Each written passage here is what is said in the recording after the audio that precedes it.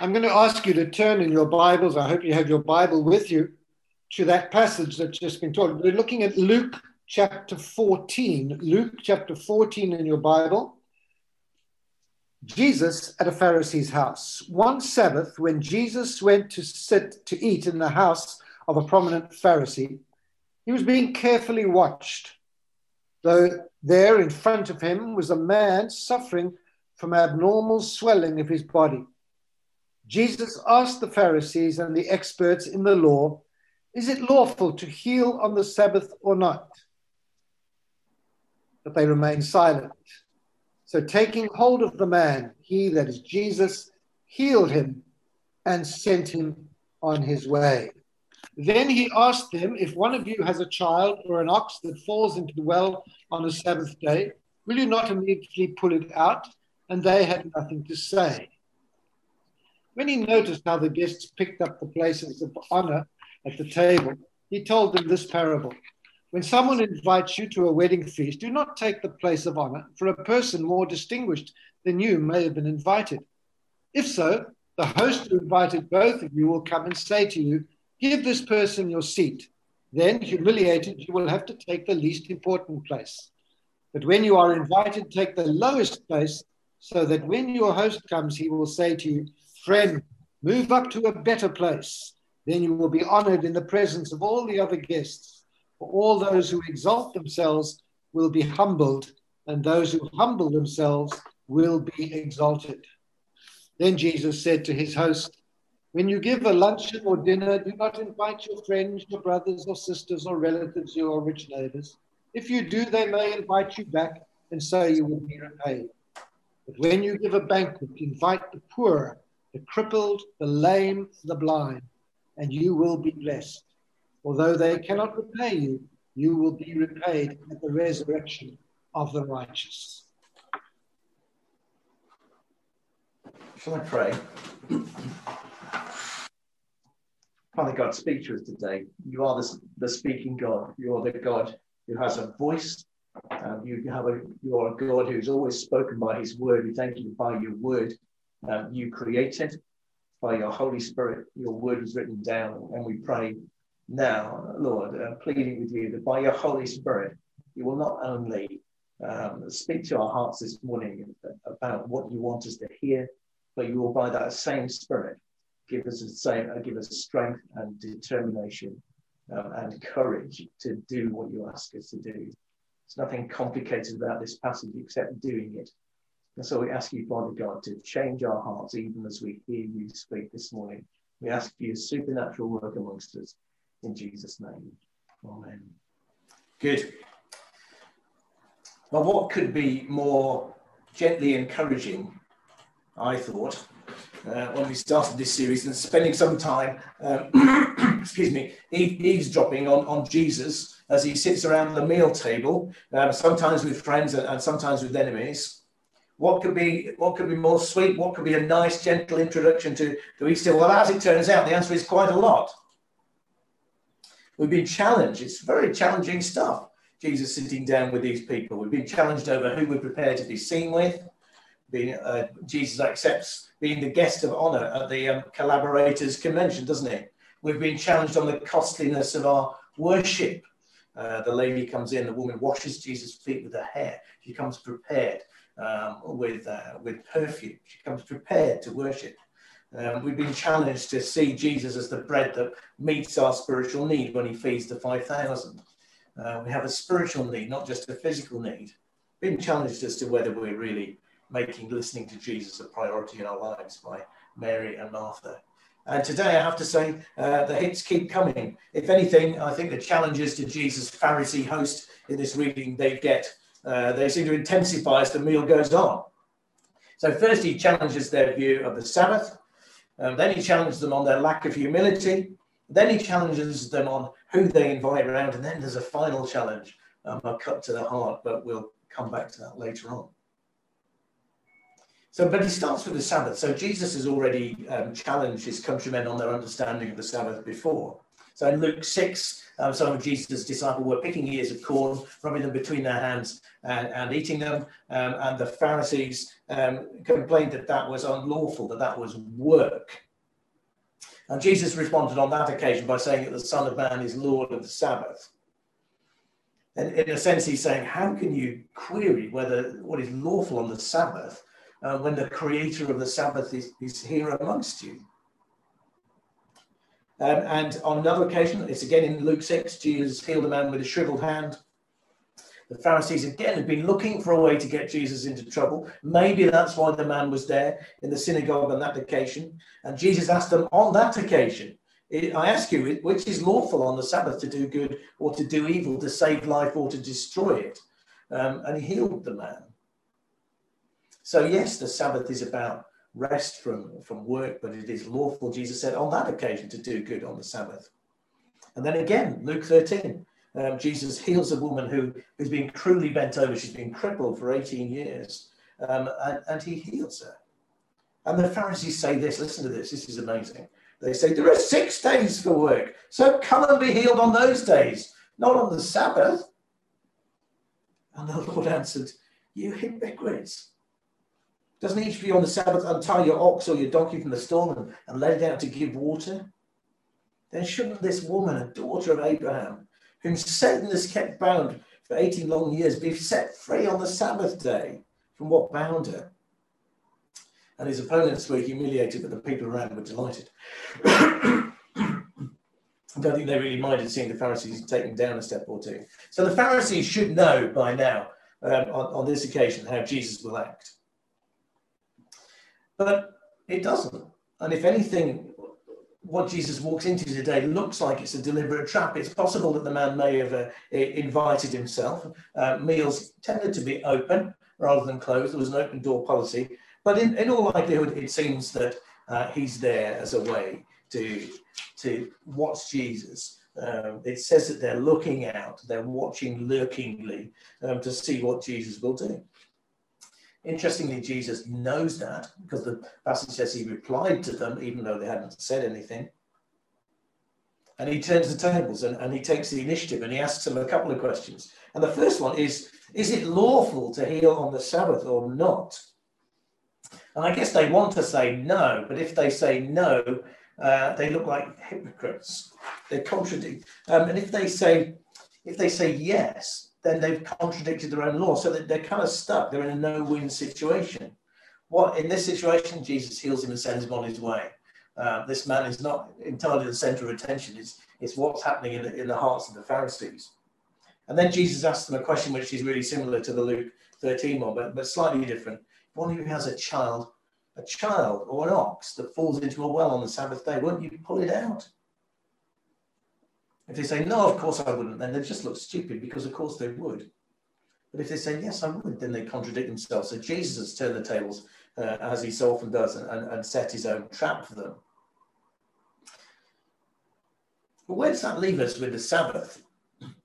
What do we learn?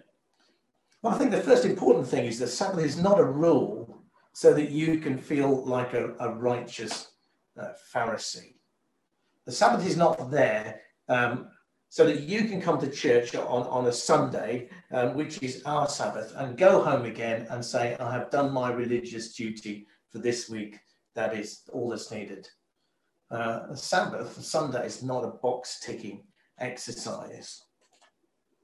It's a time for rest. The Pharisees have that right. It is a time to rest from work. And that's fundamental. Because otherwise, if you continue to work, if you go back today and think, I'll just do a bit of work from your earning work, then you start to think that you have control over your income. And you lose sight of the fact that you have a job by God's grace and you continue to have a job by God's grace. And what you earn is actually ultimately a gift from God. So it's really important that we stop work on the Sabbath. Learn from the rest of the New Testament that the Sabbath became, rather than the Jewish Saturday, a Sunday, and it's a time to meet with God's people. That's the pattern in the New Testament. And the Sabbath is designed to be something something of a blessing. It's designed to be restorative. So Jesus said in that Luke 6 passage that we referred to, the Sabbath is made for man, not man for the Sabbath. The Sabbath is there for your blessing, for your good, for your enjoyment. It is not something for you to be squeezed in that you don't really want to do. So the Sabbath is not a law in the sense of something that you do to earn righteousness. It is, as we put it in the terms of our last series, it's covenant obedience. Not something you do to earn righteousness. It's something you do to channel God's blessings your way. It's like the tap that you turn on to receive the blessings that God wants to give you. If it's a chore, then something's gone wrong in your heart. And you need to go back to the Lord and ask him to diagnose and do some heart surgery. Jesus makes an important new dimension to the Sabbath today. The Sabbath can be used for good works. And the writers of statements of faith in the past, they recognise that Sabbath is a time for works of mercy. And we've seen, I think, one of the great ones amongst us is Bill on his bike.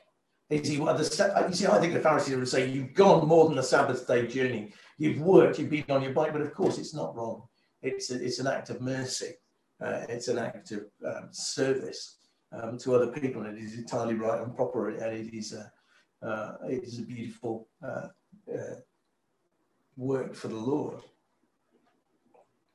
But we lucky folk have 2-day weekends most of the time, so Saturdays is a great day for recreation, but on Sundays, stop working, prioritize worshipping, and think about serving others.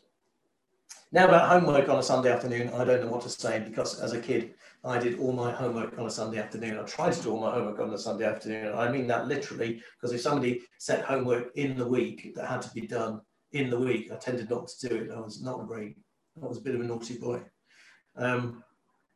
But I wonder again whether that's really the right thing to do. I think that's a question to be asked if you're a student. Is that the best way, or can you, in a sense, set apart some time for the Lord? But Jesus is not finished. Noticing how the guests pick their places at the table, he takes another tack. So in that time, the most honoured guests sat nearest the host. So he would sit at the head of the table, and there might have been a table in a U shape, or I guess going down the sides of the table, and the most honoured guests sat nearest the host. And the difficulty was that it was also the prerogative of the most honoured guests to arrive later on.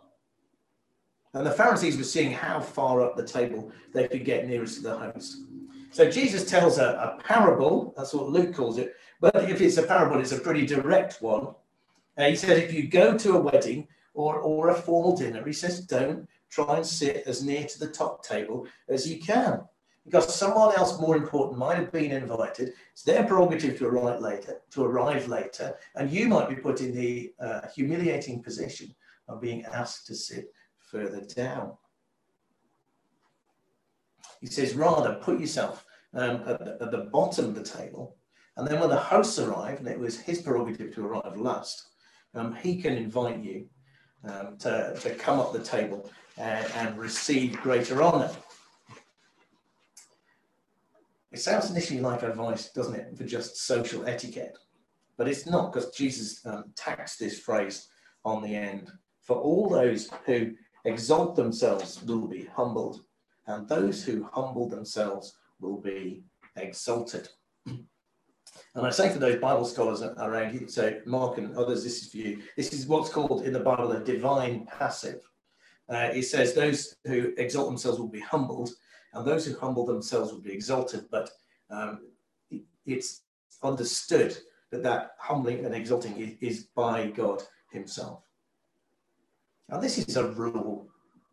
This is just like a law, like Ohm's law or Boyle's law or one of those laws of science. Those who exalt themselves will be humbled. Those who humble themselves will be exalted by God. Our God loves humility. Our God loves humility. This is the way He's made his will to work. But also this is where his eye is. He sees arrogance and he hates it, and he sees humility and he loves it. And his plan is to exalt those who humble themselves, and he will humble those who are arrogant.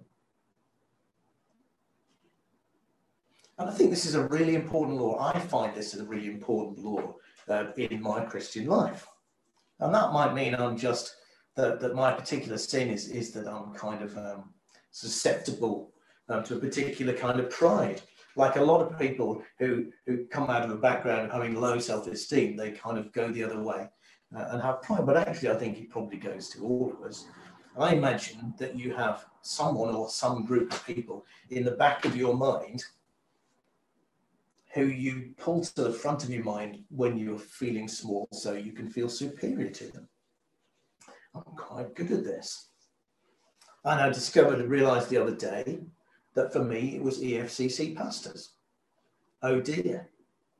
I was thinking as I went to committee meetings, well, I'm more up to date, and therefore I'm more clever, and I'm superior to all these other guys who are stuck in the past. And I had a horrible moment of realizing that is not true, and that is not how God sees it. And it is a moment of pride that God hates. So I want to suggest a practical exercise for you. I've tried this, and I think it's significantly changing. I want you to practice humbling yourself in your mind's eye. So I want you to be alive to this as you go through this week. Who is it that you look at and you say, well, I'm cleverer than that? Or you say, oh, I'm prettier than that, or whatever it might be. And instead, just work through your circles and all the circles of your life, and say and humble yourself before them. By that, I mean you picture them in your mind's eye and you say, I humble myself before this person. That is, I don't consider myself better or more important than these people. In other words, I humble myself, I put myself on the same level. I consider myself no more important than, and I would say, try this, my husband or my wife, my children even. I'm not cleverer or more important than my children. My church family. Maybe there are people in church you struggle with, or you think people in church, I don't know, for whatever reason you struggle with. Well, you need to spend a little bit of time to think, consider myself no more important than that person. I humble myself before that person. Try it with colleagues at work. Try it when you think about people of low status, the people you see on the news. Say, well, I humble myself because I'm no more important. It might be people of a different political persuasion. It might be people of another race. I want you to try it, because I reckon the further you go and the more humble you will become, and the more you will be blessed. The Lord practically blesses humility. It says it repeatedly in the Bible. God opposes the proud but gives grace to the humble. So if there are aspects of pride in your life, you block the good things coming to you. You've turned off the tap through which God wants to bless you. And blessing has become such a non-word, but I think the Bible says gives grace. God wants to give grace to you. He wants to make things go well to you. He wants to be good to you. Things in life which are beyond your control, he wants to make them fall well to you. But if you're proud, he pulls back. You don't need to exalt yourself anyway, because you are God's child. Jesus is not ashamed to be your brother. and the Holy Spirit dwells within you, and he has not abhorred you, but he's seen fit to come in you and to be your helper. So you can say this to yourself too. I'm God's child. Jesus is my brother. The Holy Spirit is my helper. And if you need encouragement in this, then you go to Philippians 2. It's a passage we all know well.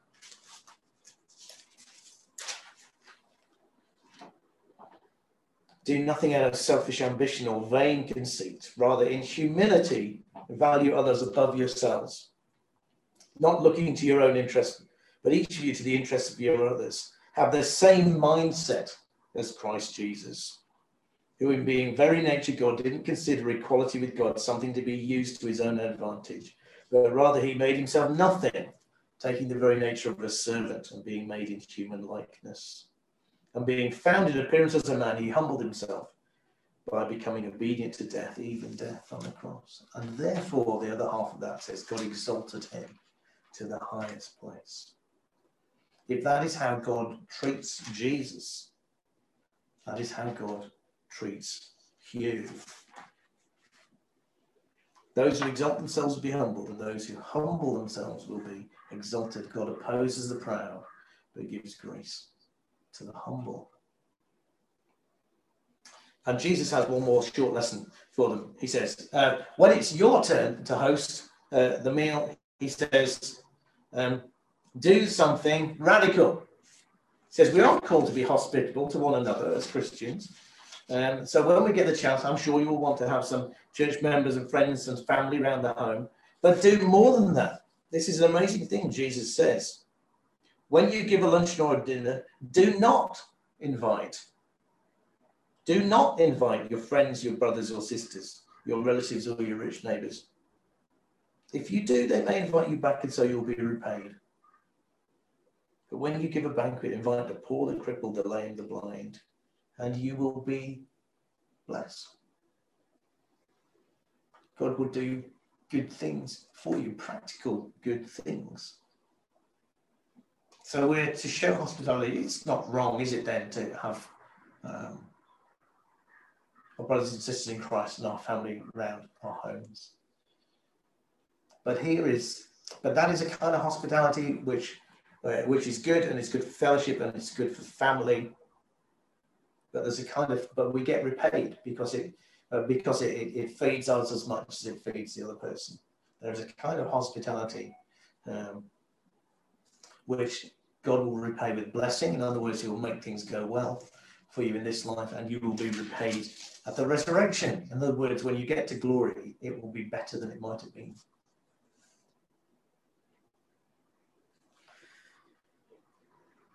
So, I want to read you a little bit more. I think one of the reasons the Pharisees are struggling to think like Jesus is possibly because they're not part of God's kingdom. They're not part of Jesus' kingdom. It's impossible to think and act like a Christian when you're not a Christian. And inadvertently, one of the guests sets the stage for Jesus to make this point when he says this. So one of those at the table with him heard this. He said to Jesus, "Blessed is the one who will eat at the feast in the kingdom of God." Jesus has been talking about hospitality. Maybe this is kind of a change of subject, or maybe it's kind of, that's good. But actually, we'll all be blessed, won't we, at the end, when we eat at the feast in the kingdom of God, when we get to heaven, when we get to God's new creation. And Jesus replied, listen to this. A certain man was preparing a great banquet and invited many guests. And at the time of the banquet, he sent his servant to tell those who'd be invited, "Come, for everything's now ready." But they all alike began to make excuses. The first said, "I've just bought a field. I must go and see it. Please excuse me." And another said, "Oh, I've just bought 5 yoke of oxen. I'm on my way to try them out. Please excuse me." And still another said, "Oh, I've just got married. I can't come." And the servant came back and reported to his master. And then the owner of the house became angry and ordered his servant, "Go out quickly into the streets and alleys of the town and bring in the poor, the crippled, the blind, and the lame." "Sir," the servant said, "what you ordered has been done, but there's still room." And then the master told his servant, go out to the roads and country lanes and compel them to come in, so that my house will be full. I tell you, not one of those who are invited will get a taste of my banquet. I think the meaning's pretty clear, isn't it? The banquet holder is the Lord, it's God.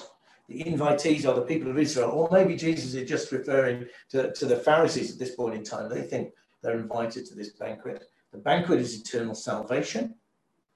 They have RSVP to say they're coming. They claim to be God's people. Now the servant has come to tell them that everything is prepared. That was the custom. You were invited. And then when everything is ready, a servant will be sent out. Say, come on, now's the time. And Jesus is that servant.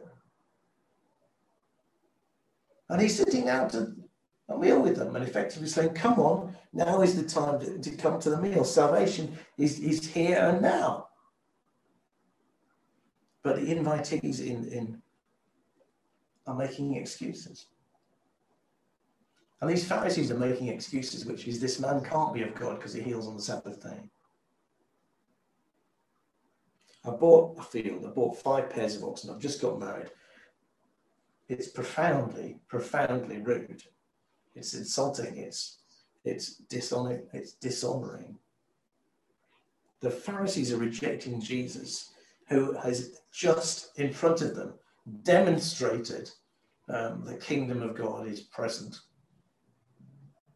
That God himself is there amongst them.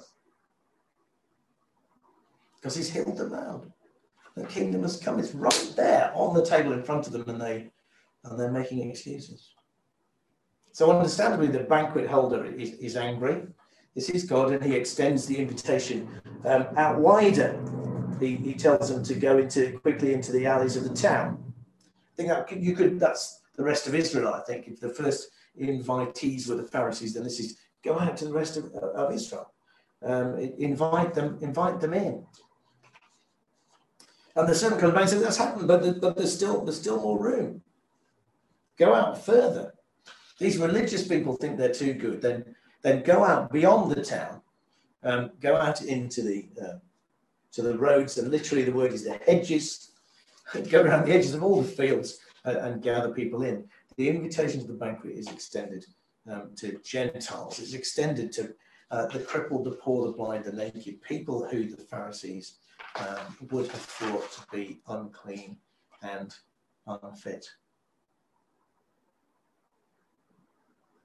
The banquet is going to go ahead regardless. Just because the original invitees turn it down does not mean God is going to cancel. He's not going to rearrange. He's going to say, you're going to be on the outside. If some are too proud to come, it's going to be filled with the humble. And if those who think they're too clever or don't need it won't come in, then God will go out into the edges and the margins of society and bring people in. And I think that's true. It reflects in some ways the state of our country at this point in time. That largely it's the white British folk who think, I've heard this, and actually this Christianity is old hat and it's rubbish, and I'm not coming in. And it's people in the edges. Actually, it's the very poor, and actually it's the very rich, ironically, and it's people from other races, and it's asylum seekers who are coming into the kingdom of God. That is where the church growth is at this moment in the UK. So there's a lot for us to think about in this passage. But I want you to think about that point. Are you struggling to do these things? Are you struggling to say, Sabbath, that's too hard, it's a chore. Sundays, humility, I can't get my head around that. I so struggle with my self-esteem, I need to feel a bit more important than other people. Are you struggling with hospitality? Well, these are different aspects of covenant obedience. It's not law in the sense that it's something that you do to make yourself right with God. It is covenant obedience. It's what you do to enjoy the blessings of God and to walk with him and to be like with him. But if you're struggling, you have to ask the question, have you never accepted the invitation to the banquet? These are things that only Spirit-filled people can and will do. Have you received the Spirit of God into your life? At that moment of repentance and confession and trusting Christ, what he's done on the cross, and making him Lord. And have you received the Spirit into your life? Or maybe you've misunderstood the Lord, or even once you've done that the Lord expects a covenant obedience. He expects a change to occur. And the Holy Spirit is there to make it workable, to make it real, and to make it doable. The Lord gives you all the resources you need to achieve this, but it still needs your cooperation. It still needs your decision to say, yes, this is what I'm going to do.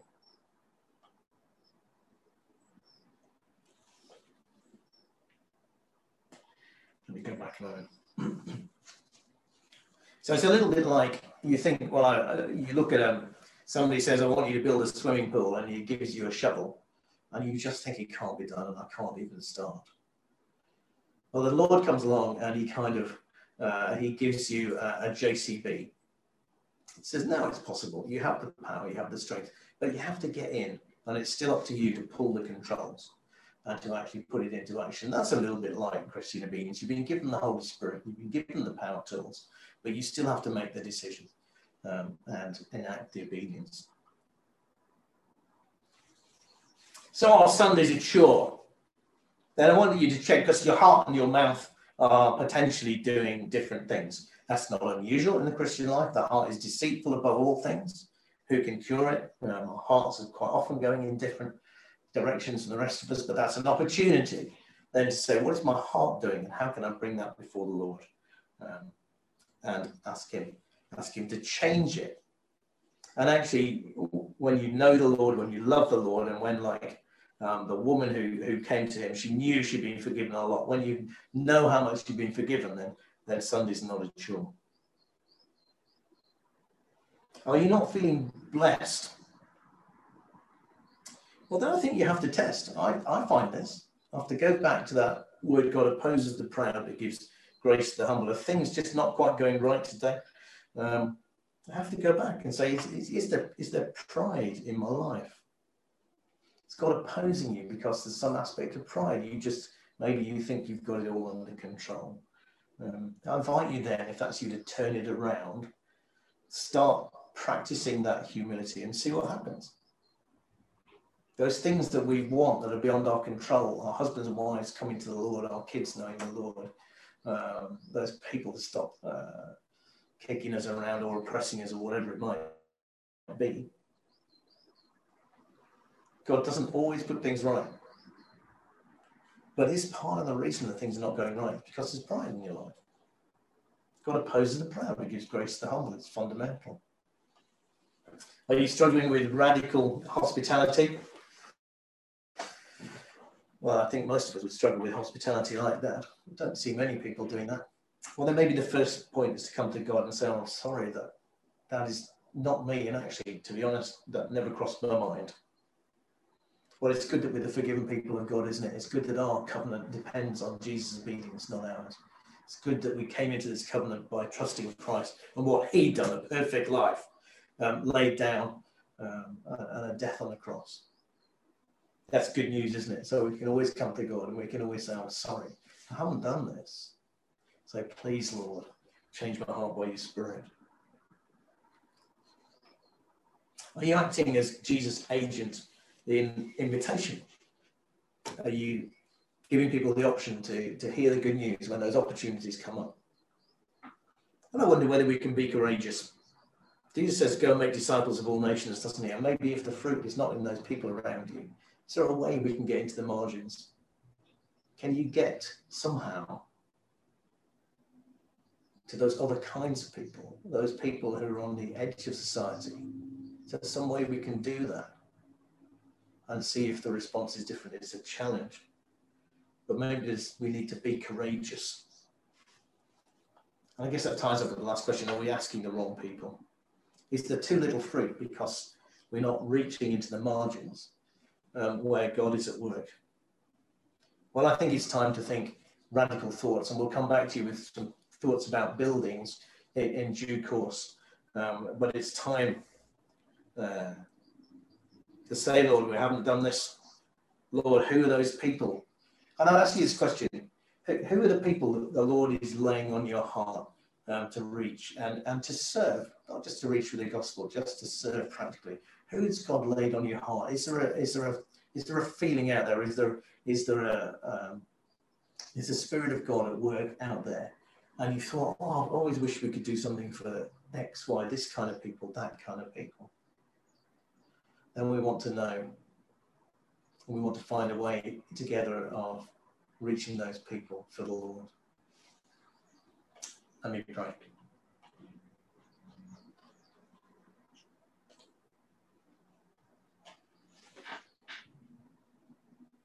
Father God, so many challenges in this passage. Thank you that you're at work. Thank you that you're in the business of changing hearts. We saw it in our series on the covenant that you change our hearts of stone to a heart of flesh, and we confess that in some of these places we've just been a bit stony. Just not even thought of inviting people around who we don't know. Just written that off as unrealistic. But we know what you promise as covenant, Lord, is to make our stony hearts of flesh. Please do that. Please be at work. We know that you do that by your Spirit. Please, Holy Spirit, where we have offended you as the presence of God amongst us by our hard-heartedness, just by our writing off of certain groups of people, by our lack of humility, please forgive us on the basis of the work of Christ. And please, Holy Spirit, work amongst us in new ways, changing our hearts. We want you to do what God has promised to his word, that you will you will move us to keep God's law. You'll change our hearts to want to do what God wants to do. And we ask it in Jesus' name and for his glory. Amen.